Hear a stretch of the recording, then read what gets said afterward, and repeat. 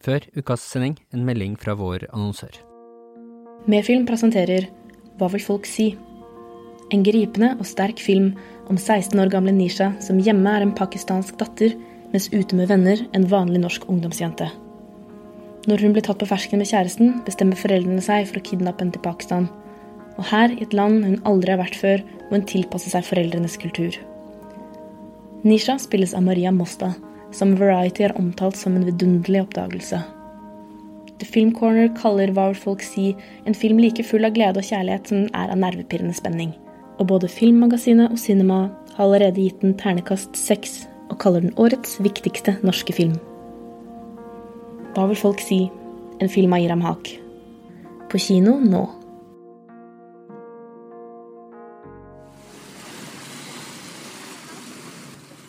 Hei du, denne uka så det ingen helt fersk episode av Morgenbladets podcast.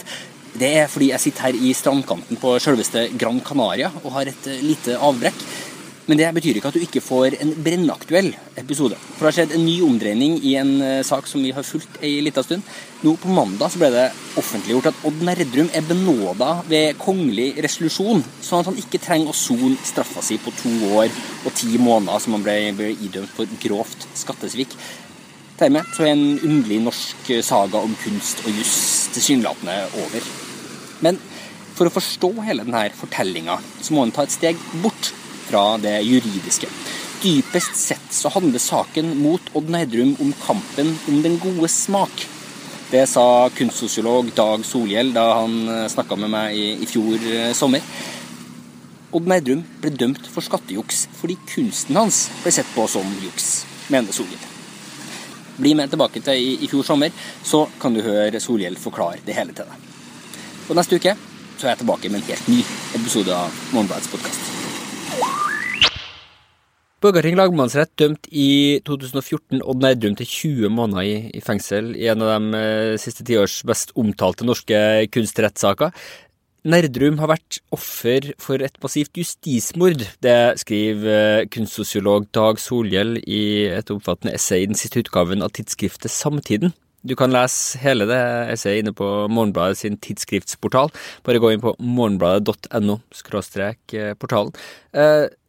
Dag Solhjell, vi har med deg fra telefonen på hytta. Hei. Ja. Odd Nerdrum sleit med en dobbel byrde i sitt møte med det norske rettsapparatet, skriver du. Han var kunstner, og han var Odd Nerdrum. Hva mener du egentlig med det? For det første det manges erfaring at skattemyndighetene mener at de fleste kunstnere, i alle fall billedkunstnere, snyter på skatten. Det den ene byrden som også rammer Odd Nerdrum. Den andre byrden, det av mer kunstsosiologisk art. Og det at Odd Nerdrum av vide kretser i kunstlivet. Han blitt fordømt som en som har jukset med kunstens egne regler. Ja, han har malt figurativt i en tid der man ikke skulle gjøre det, og særlig ikke på den gammeldagse måten man mener Odd Nerdrum har gjort. Og da det min hypotese at denne negative holdningen til ham fra kunstlivet har smittet noe over på skatte- og rettsvesenet. Så fordi han ikke har et rent kunstsyn, så har han da, kan man anta at han ikke heller har ren økonomi? En som jukser med kunsten kan jo anses som en som ikke heller opptrer riktig med sine selvangivelser. Jaha. Bare så for å avklare det, hva egentlig din rolle i det? For du har jo vært en av dem som har forsvart Odd Nerdrum så godt som hele veien, og jeg ser du også har skrevet litt om hans kunst tidligere. Hvilken rolle det egentlig du spiller, som gjør at vi skal se på deg som noen vi skal tro på i denne saken?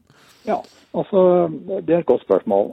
Og jeg gjør jo dette ikke på noen måte for Nerdrums skyld. Jeg gjør det fordi at en av mine bakgrunner at jeg siviløkonom, og dermed har sans for å lese tall og lange serier med tall. Så jeg hadde mistanke om at Odd Nerdrum ble uriktig behandlet. Da tok jeg for meg hele dommen og hele bakgrunnsdokumentene, og også dette bokettersynet. Og der fant jeg feil etter feil. Og det er disse feilene som førte til at han i 4 rettsinstanser ble dømt for det første å ha solgt en rekke malerier svart, altså ikke oppgitt, og at han hadde unnlatt å innberette store beløp. Men hva var det som var feil med det her bokettersynet som du da, de første sakene bygd på, som han ble frikjent for til slutt, men som du likevel mener at følger han gjennom hele den prosessen imot han? Hva var det som var feilen som skjedde i det bokettersynet ifølge deg? Den viktigste feilen blant mange, men den helt avgjørende feilen, det var det at galleriet hans i New York hadde etter avtale med Nerdrum lagt ut penger for ham som det skulle trekke fra i det endelige salgsoppgjøret. Det er akkurat som du og jeg har fradragsrettigheter på skatten, ikke sant? Så hadde da bokettersynet, i stedet for å trekke disse beløpene fra, så hadde de lagt dem til. Og dermed så fikk de altså et anslag på Nerdrums inntekt som mye høyere enn de reelle. Og av det sluttet de også at de kunne ikke stole på Nerdrum, og de kunne heller ikke stole på galleriet. Og dermed så mente de at de på fritt grunnlag kunne anslå Nerdrums inntekter. Altså deres feil førte til at hadde til som konsekvens at de trodde at Nerdrum hadde solgt 15-20 malerier utover det han hadde oppgitt, og at han hadde solgt disse svart, altså uten å oppgi dem. Og det kommer da fra det bokettersynet som man etter hvert da ser bort ifra, men som du mener liksom skyggen av det ligger over alle sakene, fordi det har slått hull på tilliten til Odd Nerdrum? Det er helt riktig. Men hva er da problemet hvis det til slutt kom fram? Nei, så kommer jo da denne her nye behandlingen i Borgar Tings lagmannsrett. De fant da på en ny påstand. De mente at han hadde planlagt å unnlate å innberette inntekter fra et stort antall malerier. Men at han, da han kom i fare, skjønte at han kom i fare for å bli avslørt, så hadde han da tilbakeført disse skjulte pengene til sitt galleri, som igjen utbetalte til ham, som han da kunne innberette på en lovlig måte.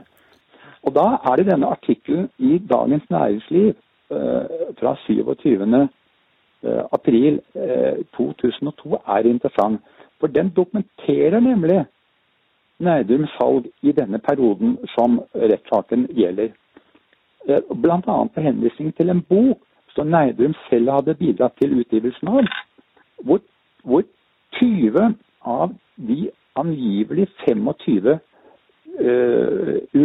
skal vi si, i hemmelighet solgte bildene er gjengitt. Man ville vært en dum kriminell hvis man skulle prøve å selge dem i hemmelighet, det du sier, fordi de var så synlige. Og hadde denne påstanden om planlagt hemmelighold vært fremmet i rettsbehandlingen, så ville selvfølgelig advokat Elden ha trukket frem både artikkelen i Dagens Næringsliv og denne boken det vises til, og sagt at nei, noe hemmelighold kan ikke komme på tale. Det som jeg påstår i denne artikkelen nå i samtiden, er at retten fant på denne påstanden etter at rettsbehandlingen var over, slik at Nerdrum ble dømt for en påstand det var ikke mulig for ham å forsvare seg mot. Men det blir jo åpenbart at økonomien i Odd Nerdrums kunst, den er ganske komplisert og foregår på uortodokse måter innimellom. Blant annet så er det jo en ting som kompliserer saken ytterligere, som handler om sigende maling. Kunne du forklare hva problemet der er, og hvordan det egentlig påvirker hele det her sakskomplekset?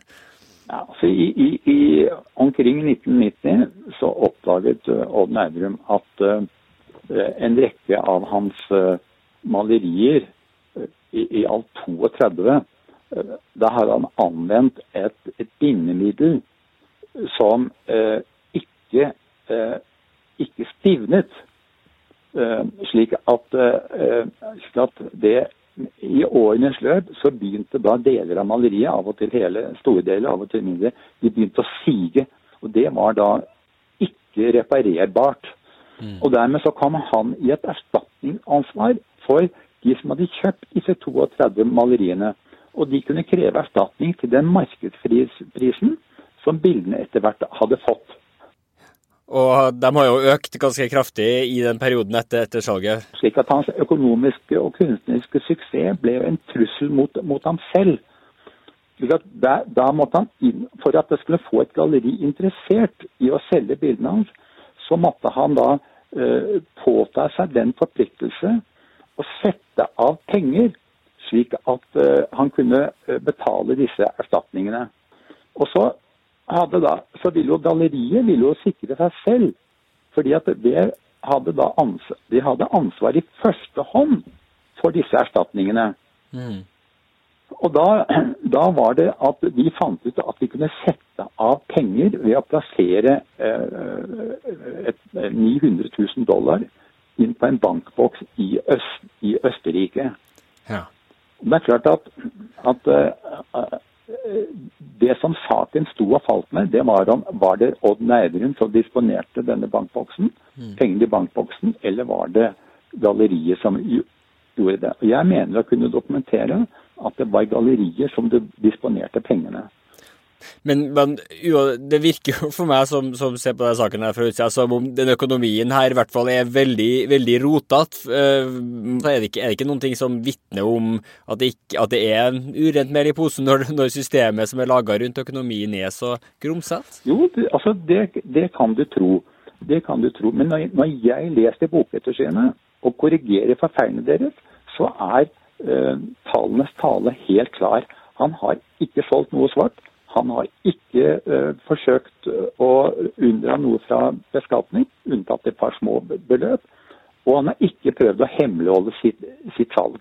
Og alle disse 5 dommene han har fått, bygger jo på nesten på det du startet med å vise til, nemlig at som jeg sier, altså at Odd Nerdrum er en mistenksom person, både fordi han er billedkunstner, og fordi han er den kontroversielle personen som han selv er.